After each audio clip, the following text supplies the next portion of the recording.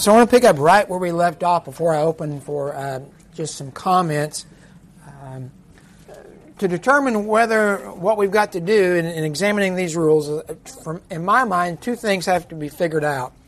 Since we've determined the fact that there are times in which she can speak and times in which she can't speak, then we need to figure out, obviously we have differences in speaking. There's a different kind of speaking. And so we've got to determine if the particular kind of speech allowable, if that is violating her submission or not, and if the type of assembly will allow her to speak without being insubordinate.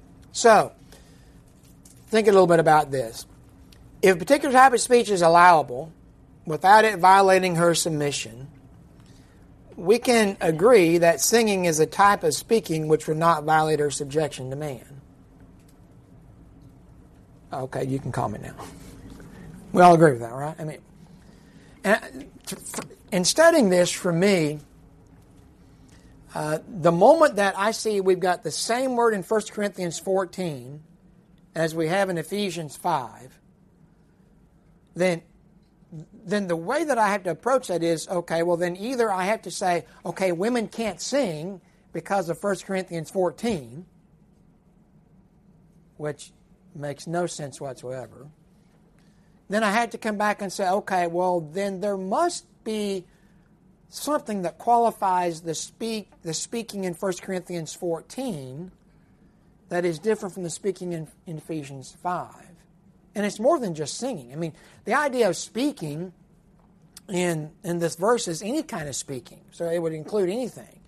I mean, it would include singing or speaking or privately or publicly. I mean, so that speaking was just a general term.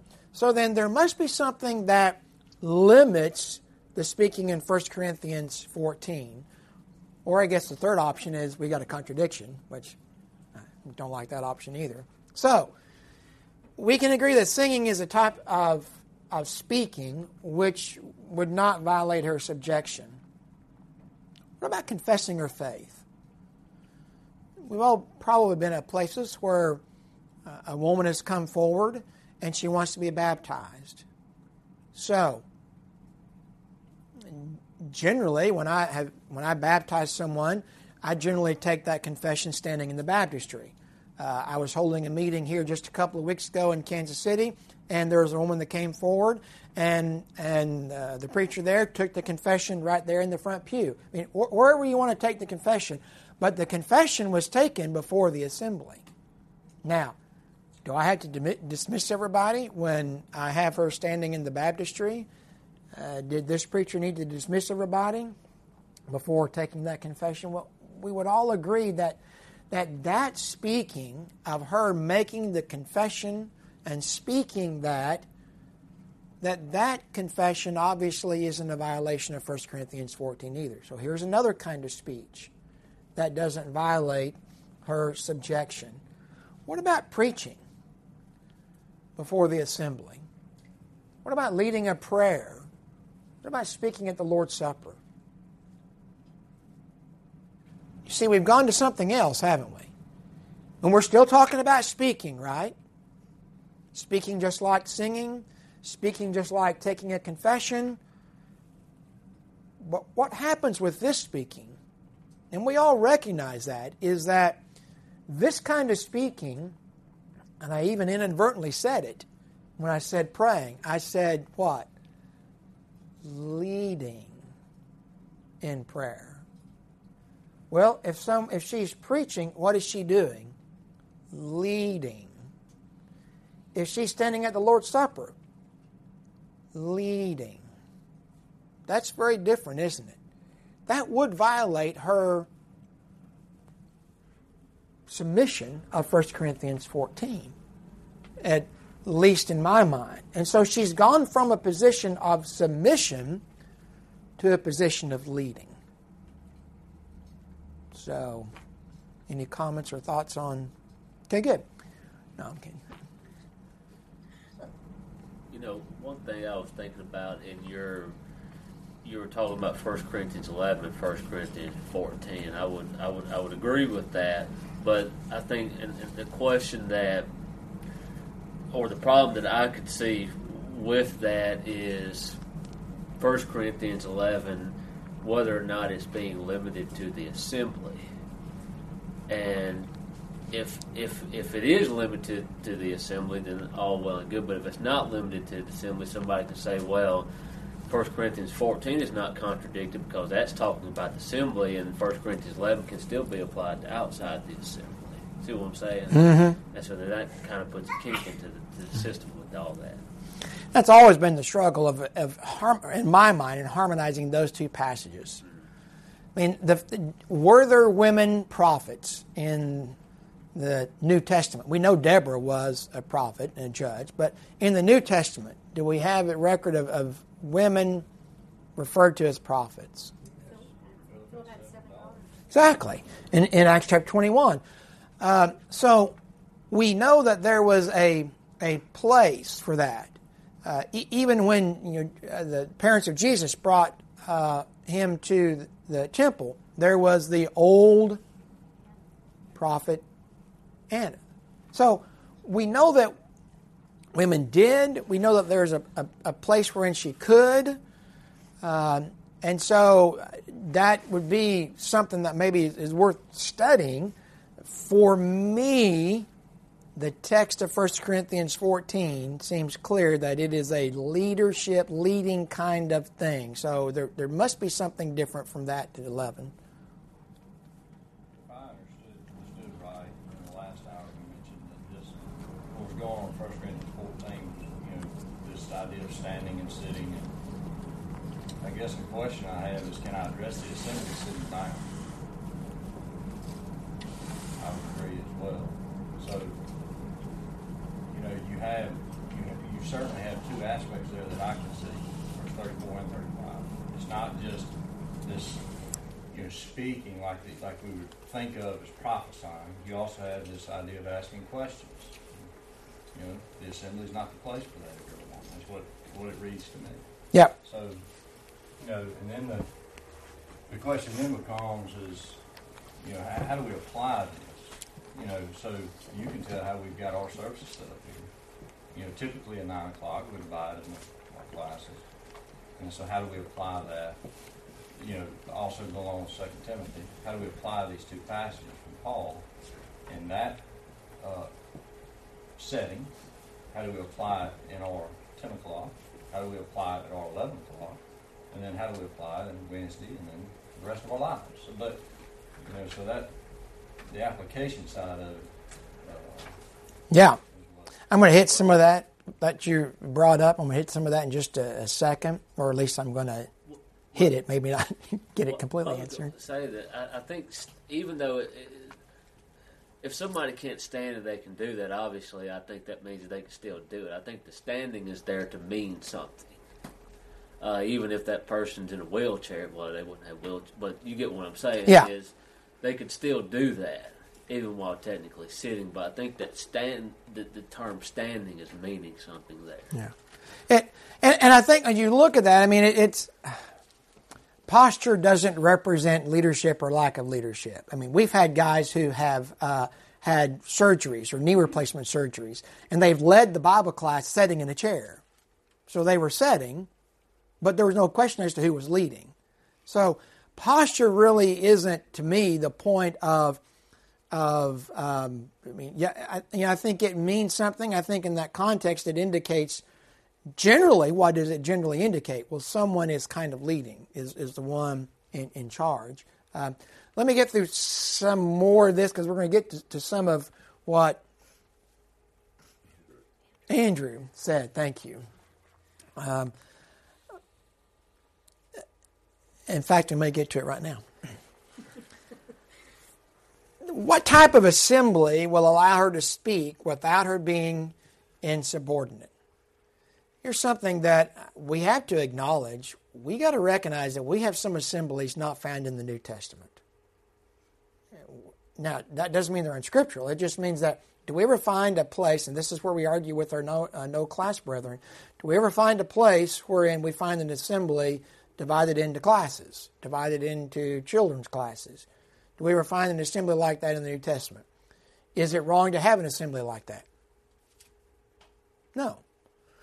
So what we have to understand is, okay, well, that becomes the application part. So we have to recognize that, in reference to some of the things that we do is not found in the New Testament. Now, you know what I mean by that. What would be a good way to put that?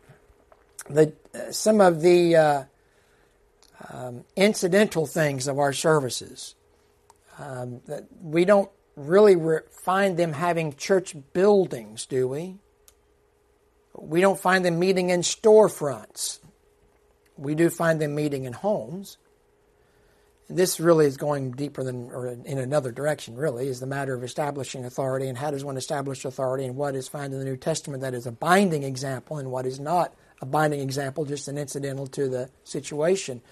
And so all that is to say, the fact that we have assemblies that are not found in the New Testament, it's not that that's what drives it. It's what, okay, well, is this a kind of assembly where she can maintain her submission? That's the principle that's driving the whether she speaks or not speak, in my mind.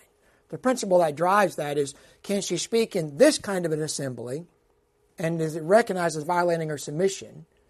Can she speak in this kind of an assembly, and it's recognized as not violating her submission? That's the issue. Not necessarily the kind of assembly, but is this a kind of an assembly that she can speak and violate her submission? Now, I recognize, having said that a woman's idea about whether or not she can do it may be different from somebody else's. We have women in Richmond who will not speak in Bible class. They wouldn't necessarily say that they don't feel like they can. They just feel more comfortable not. I have no issues with that. There may be women who believe, well, I don't feel like, regardless of the kind of assembly, I don't feel like I can speak up in that. Then don't. And for those who are leading the class that recognize that they don't feel comfortable doing that, then to me it's a Romans 14 application of, well, don't call on them to read a scripture and put them in a position that you know is going to violate their conscience. It doesn't matter whether you agree with their well, they should know better. Well, that may be right. But that's not what Paul addresses in Romans 14. He doesn't say, now, your brethren who don't believe in eating meat sacrificed to idols, I don't know better, so you need to go there and convert those people. That's not what he says. He says, here's how you get along. Here's how you don't look down or judge, or here's how you don't look and look at them with the wrong attitude. So I think that's what we do here. A woman may decide that her standards may be more conservative than I would say they should be. That she needs to abide by her standards because Romans 14:23, whatever is not of faith is sin. So she needs to do that. So I want to make that statement like, well, here, this woman doesn't feel like she can speak, then she doesn't need to be speaking. And the rest of us don't need to be trying to convince her, well, you need to see that you have the right to speak. Well, that's not my task to do. My task is to respect her scruples on that matter. And I think you understand that, and I think y'all understand that. Just by reference, I'm not trying to single anybody out, just by reference to the fact that you have some women wearing the covering, some not. You recognize that some have a scruple about it, some do not. But you guys have figured out how to work that out, right? How to worship together. This woman feels like she needs to do this. This woman feels like she not. And so you don't have individuals looking at each other like, well, they should if they were really as spiritual as me. Well, they ought to see there's nothing in that. So we have, not just in reference to covering, we have that, I think, in reference to subjection. We have that in reference to a lot of issues in Romans 4. A lot of things that we make issues that really ought not to be issues. I didn't offend anybody, did I? I mean, I'm just making an observation. I'm not trying to single anybody out. Just praise you that you have figured out how to do that. And we have congregations in the city, in Kansas City, the same way. So here's where generally this issue really well, how do we apply it here? What about Bible classes? What about comments and questions?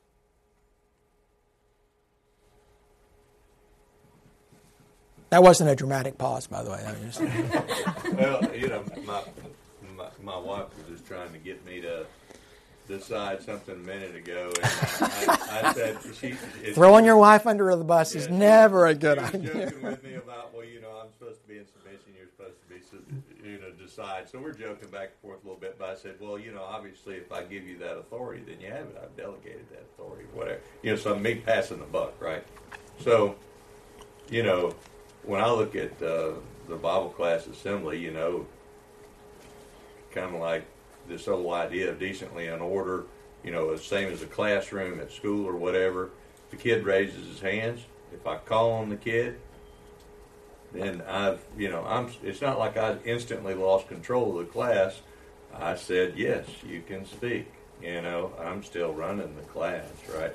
But, like you just said, when you go to Romans 14, I think the primary thing there was to not cause somebody to sin by violation of their conscience.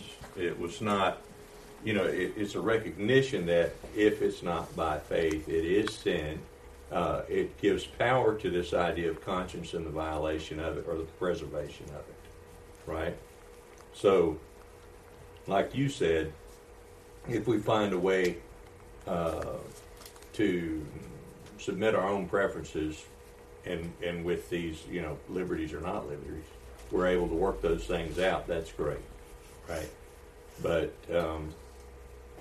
there obviously is a correct answer, right, to this question. Yeah. Andrew? I find it hard to think that they never ask questions. Just because we call it Bible class, going to your first bullet point, I recognize the 9 o'clock. I agree with you there. I agree with that. But to think that none of the prophets, nobody, Paul never asked a question, and that there was some distinguishing factor between what we call quote-unquote Bible class would be this hour versus 11 o'clock with quote-unquote worship service. It seems to me we're the ones making that distinction there. But,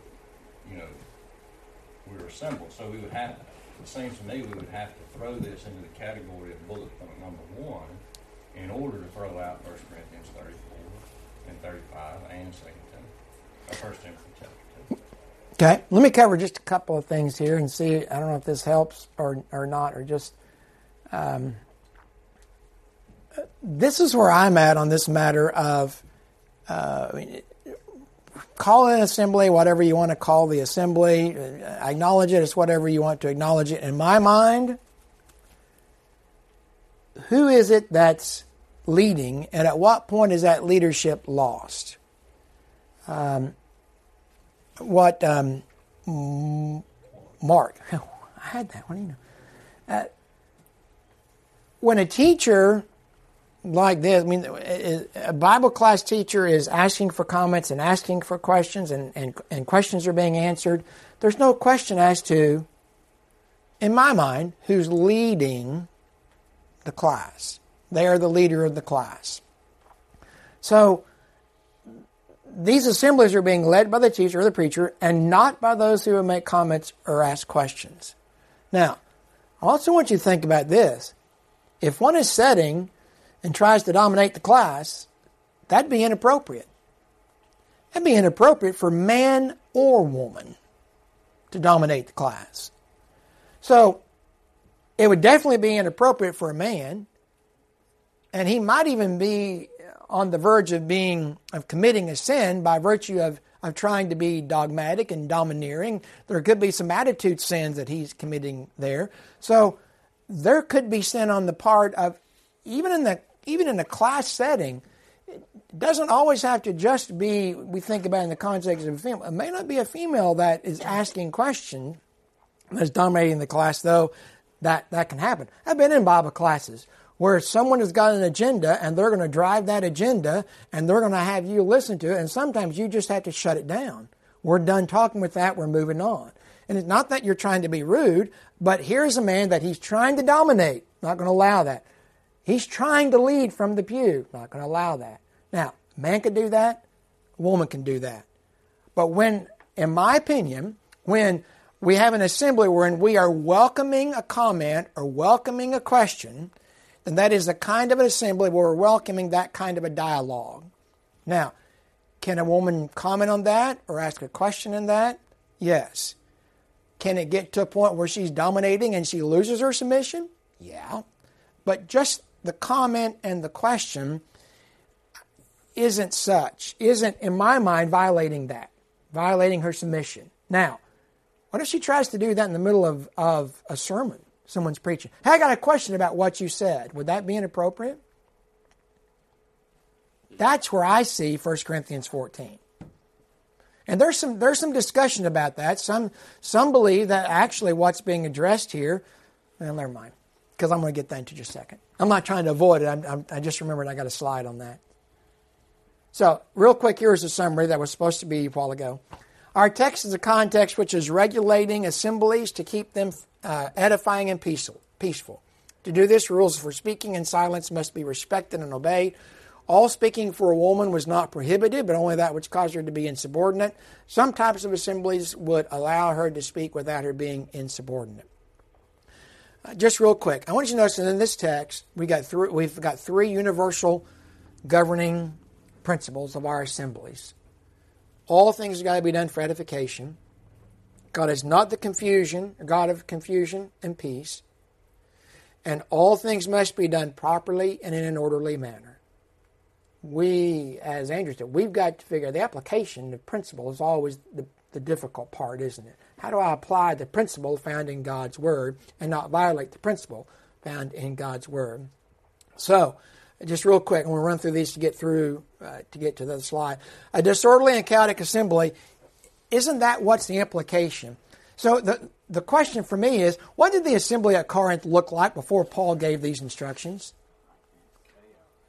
It must have been chaos. If you've got the tongue speakers, if you've got him telling them, hey, look, just two or three, or two at the most three, one at a time, two at the most three, one at a time to prophesiers, isn't the implication is everybody was trying to talk at once? Taking the Lord's Supper at different times. No order to it all. You just got assemblies that, just disorderly and chaotic. Now, there are some interesting phrases I want to hit just real quick. Did you notice that in verse 34 he says, "She be in submission as the law says."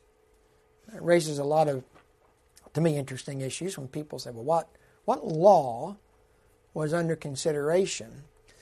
I want you to think about wherein Paul addresses submission elsewhere. We read these verses a while ago.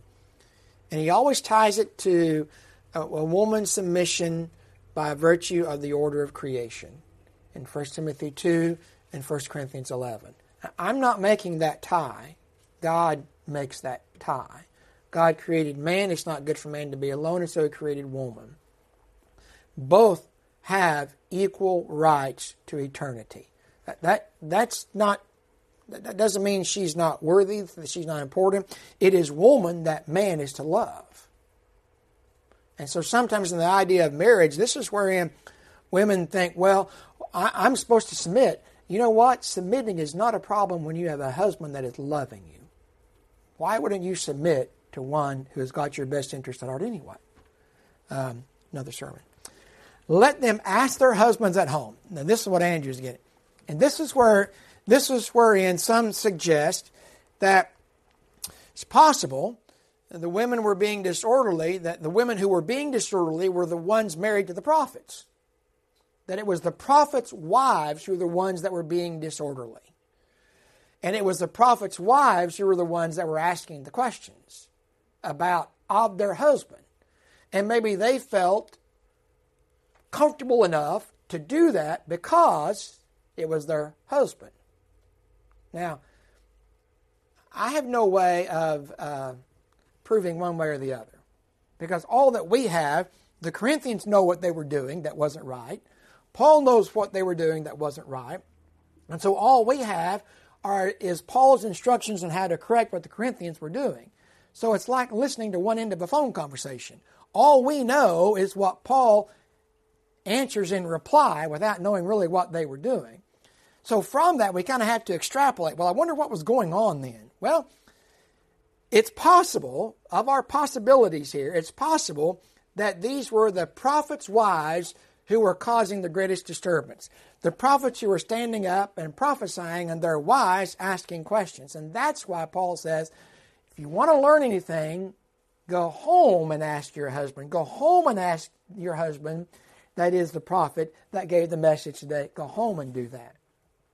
It's also possible that it's just merely a general statement regarding what is proper without any implication of the women involved. It may just be a general statement. If you have an assembly wherein prophecy is being laid out, then there should be no questions. In fact, I would even maintain that should anybody else be speaking or trying to ask a question if a prophet is prophesying? Why is it that he just mentions women? Well, because he's in a context of what are the rules for women speaking. But to me, I had no problem with saying, well, if I'm presenting a lesson and someone starts trying to ask questions in the middle of the lesson, what if it's a man? Well, that's out of order. Now we're back to, in my mind, verse 40. The third universal principle that governs assemblies.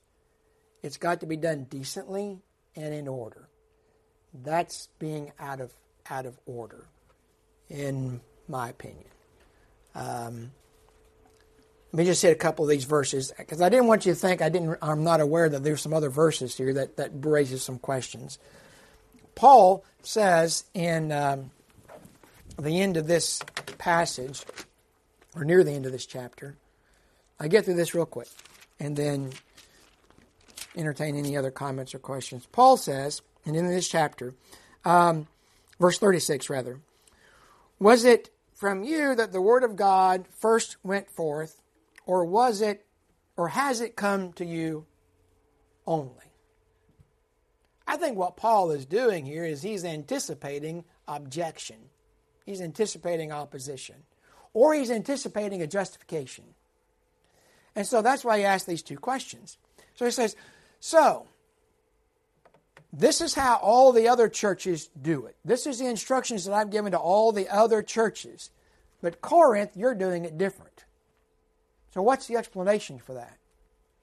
These are the rules that I've given to all the other churches, and they're following them.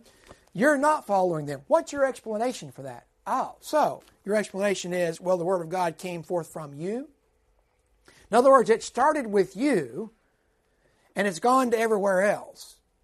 And they're the ones, everyone else, have digressed from the original pattern. Is that your explanation, Paul says? The Word of God started with you. You're the pattern. Everybody else has left the pattern. Or, he says, has it only come to you? Are you the only ones that have received this message? And therefore, that explains the differences. No one else has this information. Paul, to me, that's what Paul is doing. He's anticipating some sort of a justification as why are your assemblies different from everybody else's assemblies? Oh, it must be the Word of God came from you and everybody else has gone to what? No. So the Word of God only came to you and nobody else knows. Are those questions that Paul means for them to answer? No. Yeah. What would we call that? Rhetorical question. He's made his point, though, isn't it? I mean, you're different from everybody else. So the problem isn't everybody else. The problem is with you. Then there's another opposition. What about someone says, well, I've received a revelation that says, look in 37 and 38, if anyone thinks he is a prophet or spiritual, let him recognize that the things which I write to you are the Lord's commandments, but if anyone does not recognize this, he is not recognized. Why state such unless the message of this prophet is opposite to Paul's and supportive of the current chaotic situation? To me, it's still Paul anticipating, if not objection with what he said in 34 and 35, they may be objecting to Paul's complete discourse on spiritual gifts. You've got it completely wrong, Paul. Tongue speaking is still the most important thing. And so Paul says, look, if you disagree with what I have said in reference to, I mean, this would apply to anything, right? It wouldn't apply just to, if it goes just back to the women, if it goes just back to the rules for prophesying and tongue speaking, or if it encompasses all of Paul's exposition on the attitude toward spiritual gifts, Paul says it really is irrelevant. Where you want to apply this, if someone says, I've got a different message, Paul says, well, he needs to acknowledge a couple of things. One thing I find interesting is maybe that's why Paul states, let the others make judgment. Because maybe one of the things that was being done, I mean, if you've got tongue speakers that are speaking and there's no interpreters present, which seems to be the indication, is it surprising that you would have prophets prophesying and nobody really making any judgments as to what they're saying, if it's true or not? I mean, if they've overlooked the interpreter, don't you think it'd be very likely they just overlooked the discerner of spirits too? And maybe that's why Paul says, look, the one who prophets, who is a prophesier, he needs to speak, but the others need to be making judgments about this. And then Paul states his words are the commandments of God. The one who does not recognize this is not going to be recognized. This idea of recognition is an interesting concept in God's Word, because Paul says in Galatians chapter 1, 6 through 9, that if we or an angel come to you with another gospel, let him be accursed. Don't recognize us as being valid prophets. Don't recognize us as being true teachers. If you call Jesus Lord but don't do the things that he says, then which way is recognition going on that verse? God, Jesus, doesn't recognize you. I never knew you. Don't recognize you. Depart from me, worker of iniquity. The New King James says, if anyone is ignorant, let him be ignorant. I have a little note here that said apparently it was another text that says to not recognize. I mean, you get to the same. You get to the same. Yeah, you're right. And just one of the final things I want to look at, I think. Look at how many times Paul drives home, edify, edify, edify, edify. So you mentioned the idea of these assemblies that we don't find in the New Testament, and the idea of authority and the no Bible class folks, and under this idea of, they met daily and from house to house, or, so when we do go through the process of looking at that authority, calling it generic authority to achieve what your slide says right here, to do those things, we have, out of convenience, made these other assemblies. Like you mentioned, the idea of Wednesday night or whatever. We've made those, and we've set the rules for those, and we decide who has authority in those and speaks in those. All those are things we've decided, right?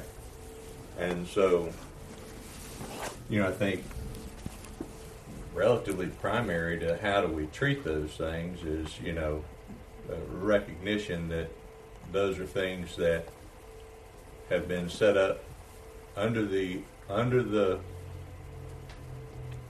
pretext of this is what we're trying to accomplish. Like, we know that we're going to travel X amount of miles or X amount of hours or whatever to assemble together on Sunday to accomplish those things that we do see.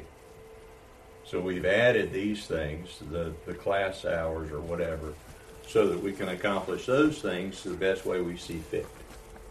That's the same thing with assembly, for Wednesday. House every day they met, house out. Obviously they were all in that one town, and they were going around, and they were obviously accomplishing this in some other way. We don't have it very well defined, but this is what we did.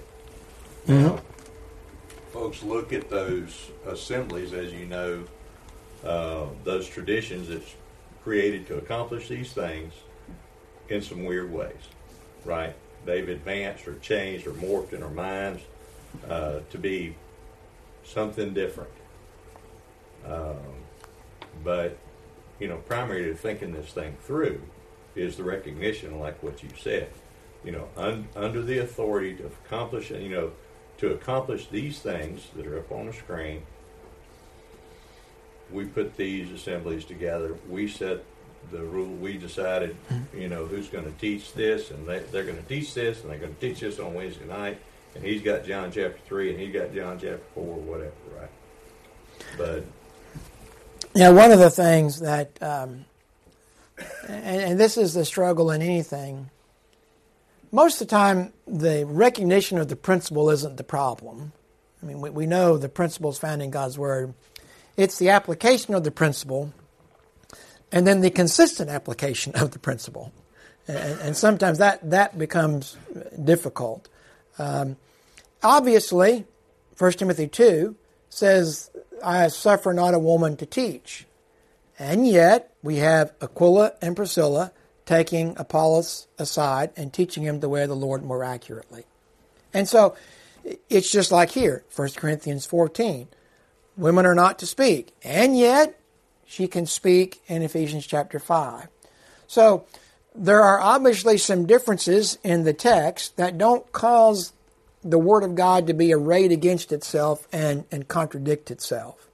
And that's wherein humble, prayerful meditation in God's Word will get us there. And truly have in our mind, and this is hard, to not have a bias, to not have an agenda, but just want the truth, wherever that goes, whatever that takes us, whatever change I need to have.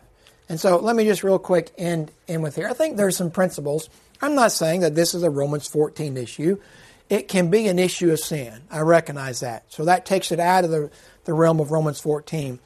But in the realm of where there may be differences, while there is studying going on in that, let's remember some of the principles of Romans 14. And that is, we need to be avoiding contempt of those that we may differ with. We need to avoid making judgments. And judgments in that context is to condemn. It's not the idea of to discern. It's the judgment in, I have judged you and you are wrong. I condemn you. That's the idea of that text or that word. And what we need to make sure is we want to determine that we're not going to do anything that causes a stumbling block for someone. If you had to say, well, we're just not going to allow any women to speak in the Lord's church or any women to speak in any Bible class assembly, if that's what you have to do to not cause a stumbling block, then that's the driving force has got to be, I don't want to be a stumbling block to someone. And then finally, here's what I need to do is I need to pursue peace and edification. We're ultimately trying to serve the Lord and glorify His name. It's not about me. It's not about my agenda, not about my bias. And so I've got to, in humility, continue to study, continue to meditate, even with those that I differ with. And we may get to a point wherein we just have to agree to disagree. And then choose the way in which we can both be able to, in that context, still yet work together. Any quick comments or... I appreciate the opportunity. I don't know if I have opened a can of worms, closed a can of worms, or just completely confused you totally. But I appreciate the opportunity to study this. This is something that, like I said, never actually presented an entire sermon or sermons, I guess, on this. But I appreciate the opportunity. Let's pray. Our kind and our gracious Heavenly Father, the one in whom we live and move and we have our very being, we come and approach your throne, Father. We approach it as the 24 elders and as the 4 living creatures and as the myriad of angels are gathered around thy throne. Our petitions are laid at thy feet. We're a humbled, Father, that in such a presence we will have a hearing by thee, and that you would hear our supplications, our petitions, our desires. We know, Father, they must seem so feeble at many times because of the weakness of our flesh. But we are humbled knowing that the great care that you have for us, because of that great care, we can cast our cares upon you and you will hear. We're thankful, Father, for the opportunity that we have had this morning to study your word, to be challenged by the truths found within. We pray that as we leave this place that we will be humbled, that we will be diligent to apply the things that we have found in your word, that we will strive diligently to study so that we may become conformed to the image of your Son, and that we will make sure that when we call your Son our Lord, that we obey him in all that he has told us to do, so that one day we will hear him say, "Well done." We pray that you would grant us safe travels to our various places, and that we would be able to be the light and the salt of the earth in the areas in which we can be of influence. We ask these things in Jesus' name. Amen.